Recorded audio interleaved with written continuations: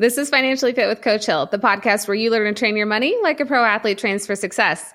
I'm Coach Hill, personal finance expert and money coach to the NFL. I took everything I've learned from coaching pro athletes for the last 10 years and founded Financial Footwork to help you become more financially fit, find your success with your money, and live the lifestyle you want with the money that you've got.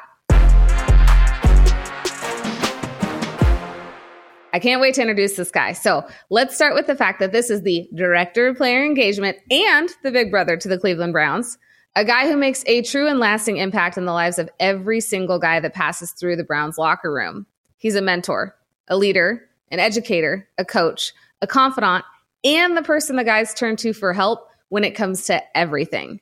His job is to facilitate and manage 70 plus NFL players every single day while improving their game on and off the field. Anybody else sweating yet? Because I know I am. I'm very excited to have one of my best friends and the kick-ass Director of Player Engagement for the Cleveland Browns, Mr. Ron Brewer. Hill, appreciate you. Happy to be here. Yes, I'm so excited because we've been friends for a long time. Did you know we're in our 6th season together? Wow. Yeah, I know. Crazy, right? That's crazy. But let's kind of take it back because your job is super interesting and nobody really knows it exists. So share with me, what is a Director of Player Engagement for an NFL team? Yeah, it's pretty much like you said. I mean, nobody really knows that we exist. We're kind of the behind the scenes guys that, what I like to call the glue guys that kind of hold everything together. I mean, there's one of us, maybe two on every 32 team. And, everything behind, like off the field, behind the scenes, just like you mentioned in the introduction, I mean, our job is to really take care of these guys and help these guys mature, become professionals, and really maximize their potential while they're in the NFL. So from financial education to decision making to mental health to, family decisions, I mean, you name it, everything off the field and dealing with their personal lives, like that's what we're responsible for. And so, our phones could ring at, 5 in the morning or 2 in the morning or at midnight, no matter what time it is, we're there for the guys. Absolutely. So you're 24 hours a day, 7 days a week. Yeah, pretty much. And sometimes you have more than 70 guys. Like this time of year, you've got like 90, right? Or 100. Yeah, it gets close to 90. I mean, we top out at 90, kind of around like getting closer to training camp. Around this time of the year, it's like you said, 75, get close to 80. You got to have a little room for the rooks, for the new guys that would come in at the end of April. So once we get those guys in, then we pretty much top out at 90. Well, and let's talk about rookie class. I mean, they come in every May like clockwork and they push guys out. And so right now we're talking in the midst of free agency. What is it like as we look at the business side of the NFL? Everybody's always looking at, that guy signed a $200 million contract or a $50 million contract. But there's a lot more behind the scenes that go on. We've got about 250 to 500 guys that are going to lose their job in the next 4 weeks. So with the business of the NFL, what are some of the common misconceptions people have about what the NFL really is as a business? Yeah, that whole acronym NFL, meaning not for long, like that's a real thing, and so as you see, as we get guys, signing these contracts, I mean, I think the biggest thing, it's never as much money as people see, whether it's in the paper or online.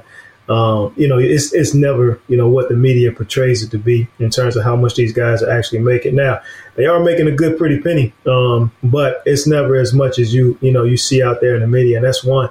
And then two, it's for such a short time. I mean, you see a guy sign a 3-year contract. I mean, really, you're looking at 2 years, and then maybe that third year, it's not guaranteed, so they might, get released or cut and not even see a dime from that third year in that contract. And so, I mean, it's like you said, the more guys we sign, if we're signing a linebacker, there's only a certain number of slots. When you get down to that 53-man roster with a couple of practice squad guys, I mean, there's only a certain number of slots. And so, you see guys start to move around this time of the year, but for everybody that you sign, that's another slot that a guy held the year previously that, likely won't be there. And then you got to start to think about, well, is that person going to get on another team or is their career just ending? And so, it's a lot of turnover.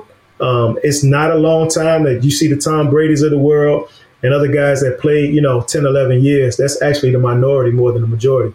Well, we've been together for 6 years now with the Browns as their coach. And one of the things I've noticed is if I go back to the 2019 rookie class, I think we only have 3 guys in the locker room still, maybe 2 from that rookie class.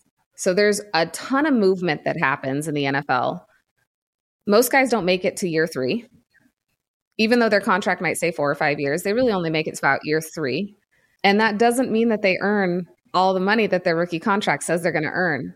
So there's these ideas and thoughts behind the NFL that, well, misconceptions really, that all these guys are millionaires. I might only have in one rookie class 1 to 2 millionaires in that moment. You have maybe in your locker room 20% of your actual locker room making $1 million that year, maybe. And that's something I think a lot of people don't realize. And with NIL coming into the mix, which we're getting a lot more of that in our locker rooms now, it's changing the game. It's changing how guys perceive money. What's been the biggest impact of NIL on your locker room?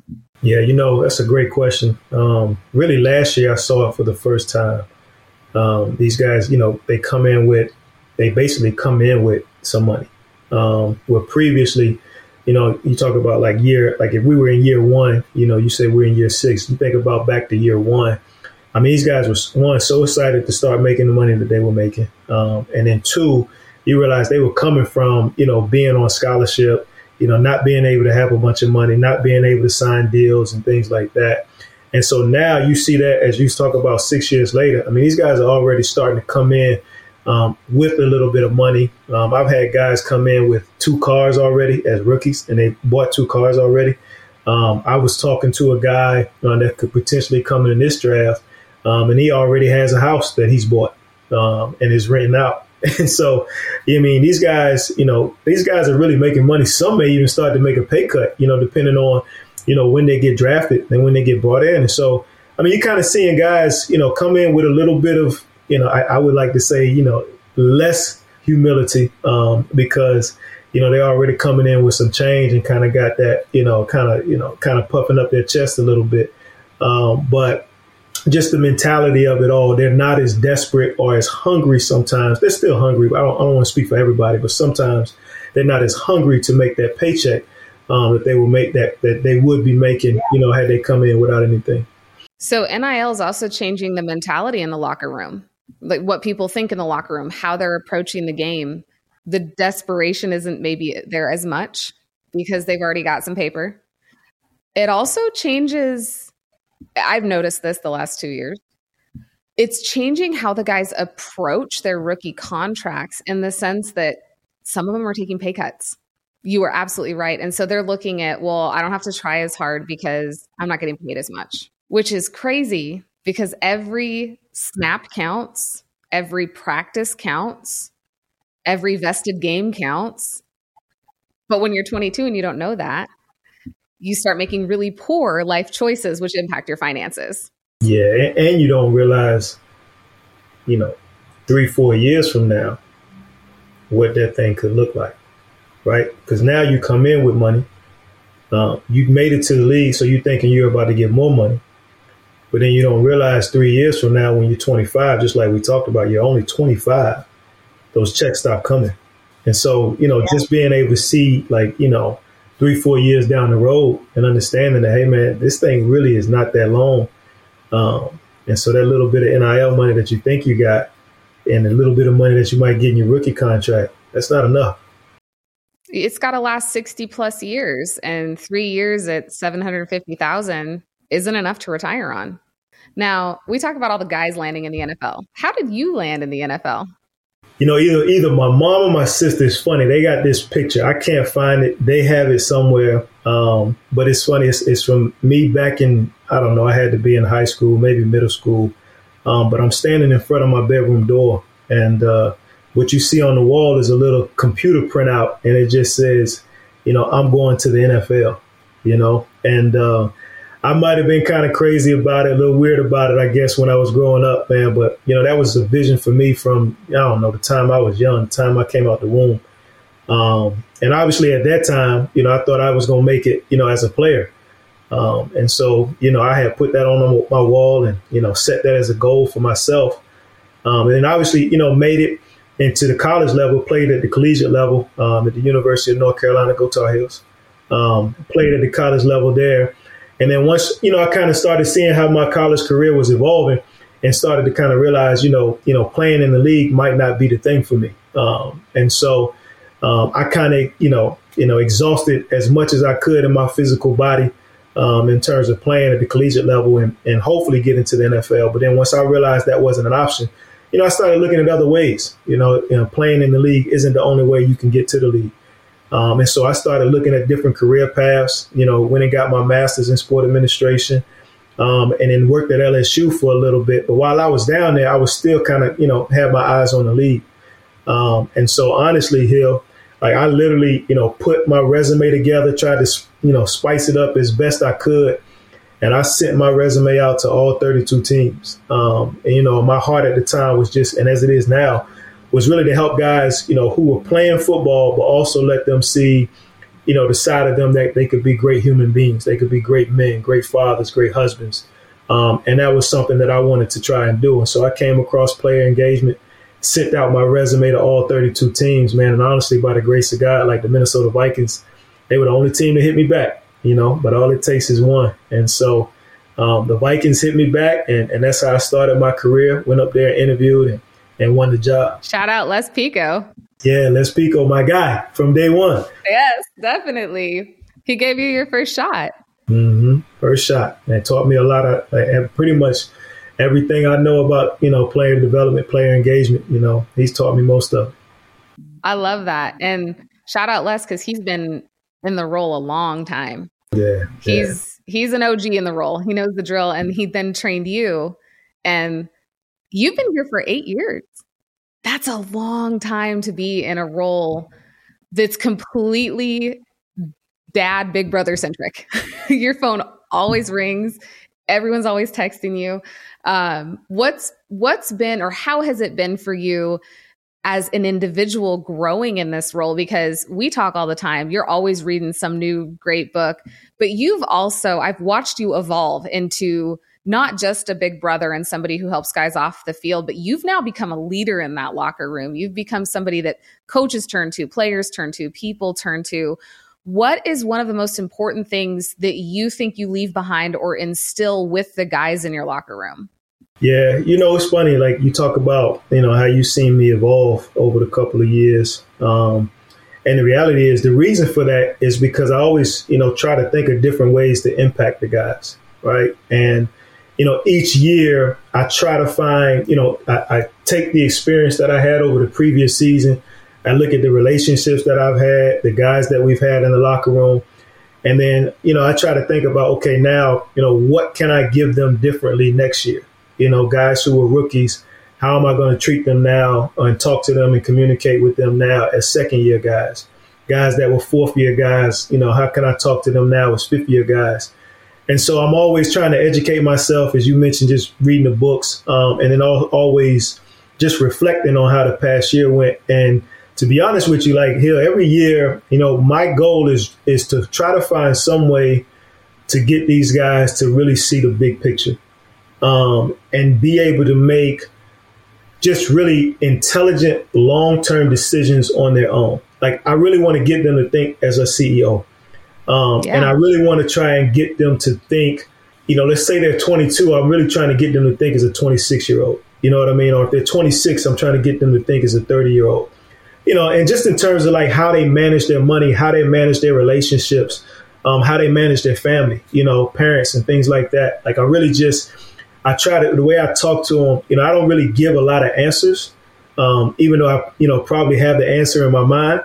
But I always push them to try to, make the answer, say the answer themselves, and see the big picture themselves, and get them thinking and being able to articulate things. And so, honestly, it's real subtle. But a lot of what I do is really to try to get these guys to think and see the big picture for themselves, and push them to articulate, push them to think, push them to make decisions, like they're a CEO and for the long term. Well, and they are CEOs in the long term. Most of these guys are I wouldn't say natural leaders, but a lot of them are. I mean, there's a good amount of guys in the locker room that you can't get to pro athletics without having some real strong motivating discipline factors in your life. So the fact that you're developing them off the field to find those things and be able to push to them says a lot about you as a person. And that goes back to your leadership and goes back to your impact. You're not just out here, I'm going to make an impact. No, you're actually living it every single day and you're doing it and you're personally getting better. And I think a lot of people look at positions like this because we are very close to the players. We're friends with a lot of these guys because we know a lot about them that the world doesn't know. And that's part of player engagement. It's not that you're their buddy, but you are a trusted confidant and a friend. And when they do retire and come back 5 years later and hit us up and say, hey, that changed my life, they do become a friend. They become somebody that's part of that circle. Yeah. And that is more impactful, I think, than what the media portrays the NFL to be. And that's why I love highlighting guys like you and Les and DT in Indy and Austin and San Fran and Alex in Miami. Like we could go through the whole dang list of guys. Yeah. Because what you guys do as leaders, as mentors, as confidants, as, kind of the team fixer, like we're going to go and make these boys men, because that's what you do. Yeah. You guys do something that nobody else in the league does and nobody talks about. And yet you're the reason for their successes off the field, which leads me to one of my favorite things about working with you is your ability to adapt and develop these young men. But what's your favorite part about, it's not even working with NFL players, it's working with the group of men in your locker room, because every year the locker room's different. We know this. But what's your favorite part about working with these human beings? Because majority of these guys are great. It's like you said, like the majority of the world don't get to see the guys the way we get to see them. They see them on Sundays or Monday or whenever we're playing Thursday night. And a lot of times those guys are covered in helmets and they're in a different mind frame, to play this game and to compete. But when all of that is off, I mean, that's really the majority of the days, Monday through Saturday, you know what I mean? When they're not playing, and they're practicing or they get done and they, going home at 4:00, 4:30, their lives outside of that, again, whether they're husbands or fathers or whether they're just, some of the guys and stuff like that. And I'll say, just really my favorite thing about being able to work with these guys, as you said, is the fact that they are human beings. It's something different every day. It's a different conversation and dialogue every day. And you get to really see like people's hearts, and people are from Mississippi. They're from Texas. They're from Florida. And to me, like, I'll be honest, like that's the most beautiful thing about this position to me is I get to meet so many people from different backgrounds and different education levels and different experiences. And I get to have conversations with all of them. And then I get to try to find some way to influence every last one of them. Again, like I said, whether it's a 10-year vet who's from California, who grew up in a good home and things like that, I get to try to find a way to connect with him and help build his future life. Or it's the guy who grew up with nothing that might be from Texas or somewhere like that. Like I get to meet all these people and just really see like just the beauty of like the creation and us as humans and, just the individual men, in our locker room that you really get to know as, people and for themselves. Like that's the fun part to me. I really enjoy that. And then the challenge, like, hey, man, how can I impact this guy today? Depending on where he's come from and what he's got going on. And that's, I think, why we align, because that's my favorite part of the job is I don't really know what a lot of them do on the field because we all know I'm not the greatest at football. I did watch film with you this year for the first time, had no idea what was going on. We saw a couple clips. Yeah, Noose was trying to walk me through it, and I was like, I don't know what's happening. Yeah. We'll get you there. One day. But what I love about what you do and how you approach it is that it's completely authentic. It's so valuable. And it's why we love doing what we do, because these guys are family to us. That locker room is family, and we don't get to talk about it or share that much. And when I go and I walk into Cleveland, every time I walk in, I'm like, Bruce here. I got to go get like a bundt cake or some donuts or something. Like we're going to go hang. And then I get to see Sahana, and there used to be a dog. There's not a dog anymore. I'm kind of disappointed about that. Just saying. But then I walk in and we go to the cafeteria and all the guys are like, oh, what's up, Hill? How's it going? Come over, say hi. The family that is the Browns locker room was nothing that I ever expected when I started doing this. I always just thought I'm going to go in and teach finance. They're going to learn something. And then it turned into, yo, Hill, how do I get a credit card? Walk me through getting a car. How do I save this kind of money? And it became a conversation and a value add, not just 45 minutes of my day talking to people. Right. And part of the reason that's become a success is because of how you run your locker room and how you make those guys understand where the value comes from in life. And it's not the 60 minutes on Sunday that's going to make or break you. It's what you do the rest of the time. No, it is. It is. And these guys, like, you know, the family atmosphere, like I said, they're like my little bros, my little big bros, I should say, you know, because I'm definitely not 6'5", 6'6", but I look at the 6'6" guy like, you know, like my little brother too. And, but we treat it, that's how we treat it. We treat it like a family. That's 100%. And nobody can fall. We can't leave anybody behind. You know what I mean? And so that's the way I push it. I mean, now you're big bro. I started getting called sis this season. I don't know how that happened. It's been Hill up until this season. Yeah. And then somebody yelled down the hallway, sis, you here? And I was like, oh no, that's not what's great. Going on? Yeah, you family. Family. And I was like, okay, but it shows that even if I'm only in the building 6-7 times a year, that they know they can hit me. They know they can hit you and be like, hey, I need help. And support systems like that don't exist everywhere. And they don't even exist in every NFL facility. And I can say that because I've been in quite a few of them. And so these guys have a really valuable person in their corner, a true, just authentic human, which is you. So I wanted to talk to you today and talk a little bit about your leadership style, how you approach and reflect, why you do what you do. But you're also very heavy into understanding money. And we text all the time about it. And I love it. So I want you to share one of your best financial practices, things that you do every day, because you're always talking about money, learning about it, educating yourself. What's your best financial practice? Yeah, it's funny, Hill. You know, when we first started 6 years ago, I knew like nowhere near as much as I needed to know and should have known.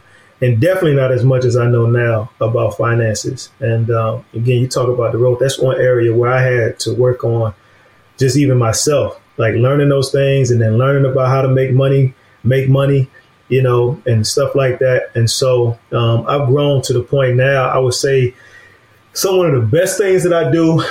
Can I give you two? Let me give you two. Yeah. One thing I do now that I didn't do 6 years ago is I actually do have a legit budget that, you know, I literally, you know, I stick to as much as possible. You know, every month I'm in there. All right, what's coming up? You know, what can I do? How much can I save? I do probably a much better job than I did 6 years ago, thanks to you, of just having a legit budget. And then the other thing that I would say now that I do is probably one of the best things I do is, for the most part, I stick to the plan. You know what I mean? Like, obviously, there's temptations out there.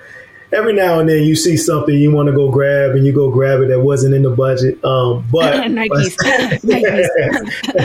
Little sneaks, stuff like that. But, you know, as you realize, like, because I stick to the plan for the most part, those little one-offs and things like that, you know, really they do fit into the overall plan. And so by sticking to the plan, I've been able to like really make a lot more money than I've actually gotten paid by my job. Just by sticking to the plan and doing some different investments, because you have a little capital and things like that. Like, you know, I would say just, you know, doing a little budget and sticking to the plan. Those kind of been my two superpowers when it comes to finances. I love that. And you built your net worth because you've done this. Yeah. Still got a ways to go. Still got work to do. We all do. But yeah, like the things that I've learned, again, like giving you your flowers, giving credit to you, like the things that I've learned from the stuff that you taught and that you've been teaching our guys when I'm sitting in the back and I'm taking notes.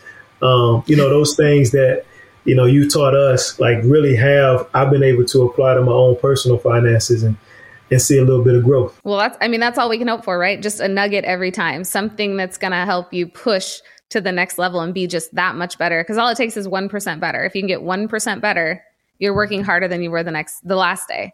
And that's what I love about being in athletic facilities is everybody's in there and they're expected to work and they show up ready to work. And that's such a great mentality to feed off of. And it's something that we feed off of each other because we talk all the time and we're constantly trying to improve and change and hit what's current, make sure that we're being impactful. But a lot of that drive stems from the people we surround ourselves with. So I want to leave today with, what does it mean to have really good people in your circle? Because this is something we talk to the guys about all the time. If you don't have a good circle, it's not a good look. How important is that circle for you in life? Yeah, sheesh. I mean, that's heavy. You think about, again, you just said, in life, like you think about all the different curveballs, things that come out the blue, things that, you get hit with unexpected, things that challenge you. And you may either be, and I say paralyzed, I mean, just paralyzed in terms of your decision making, and at a place where you don't know whether to go right or left.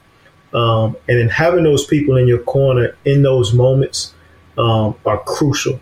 Like they're extremely crucial. Somebody that you can call, and somebody that's feeding into you, somebody that you, even if you're just, having a daily conversation with your daily friends with, the input that they, put in your lives and the things that they give you, man, they help impact, influence those decisions in a positive way. So much, I think about you. I think about, like you mentioned, DT. I think about guys that I, still continue to keep in my circle that I can reach out to. And that are all, they're doing good things as well. But people who really, sit back and say, all right, how can I help Brew, get to this next level? How can I help Brew make the best decision possible here? How can I help Brew find peace? You know what I mean? Like those things are so crucial that I can't do, and my life wouldn't be where it is right now without those, types of individuals. Like you talk about the striving, the growth, me being in the NFL, me continuing to be in the NFL these 8 years, could have easily got fired and let go. You know what I mean? Like, as you see so much turnover in the league, like all that stuff is from the people around me, and the things that they put in me. Like, no lie. And God, of course. And that's part of what you do with your guys, is you make sure that the people they surround themselves with are a good influence instead of a bad, because all it takes is one bad decision and the whole ride can be over. Oh, no question. I mean, just like that. Overnight. And so it's amazing to hear your perspective, how you approach the business of football, and then how you approach the guy under the helmet and how much you impact those guys. And, I'm going to have a couple of them on here, so they're going to have to shout you out. But thank you for coming on. Thank you for sharing some of your financial tips, things that you do, just like all the rest of us. And even though you are up in the stratosphere with the business of the NFL, it's just this for everybody else. We all do the same things, and it all comes back to having that plan. So thank you for coming on. I appreciate you. Yeah, appreciate you having me here. Appreciate it. Enjoyed it. There you have it, a real live look into what it actually means to work for an NFL team. I had a blast talking to Brew. I hope you enjoyed it. And if you want to fast track your money game, just like the guys I work with at the Browns, go grab my 12-week training program on financiallyfitpodcast.com and get started today. Remember, train your money like an athlete trains for success with Coach Hill.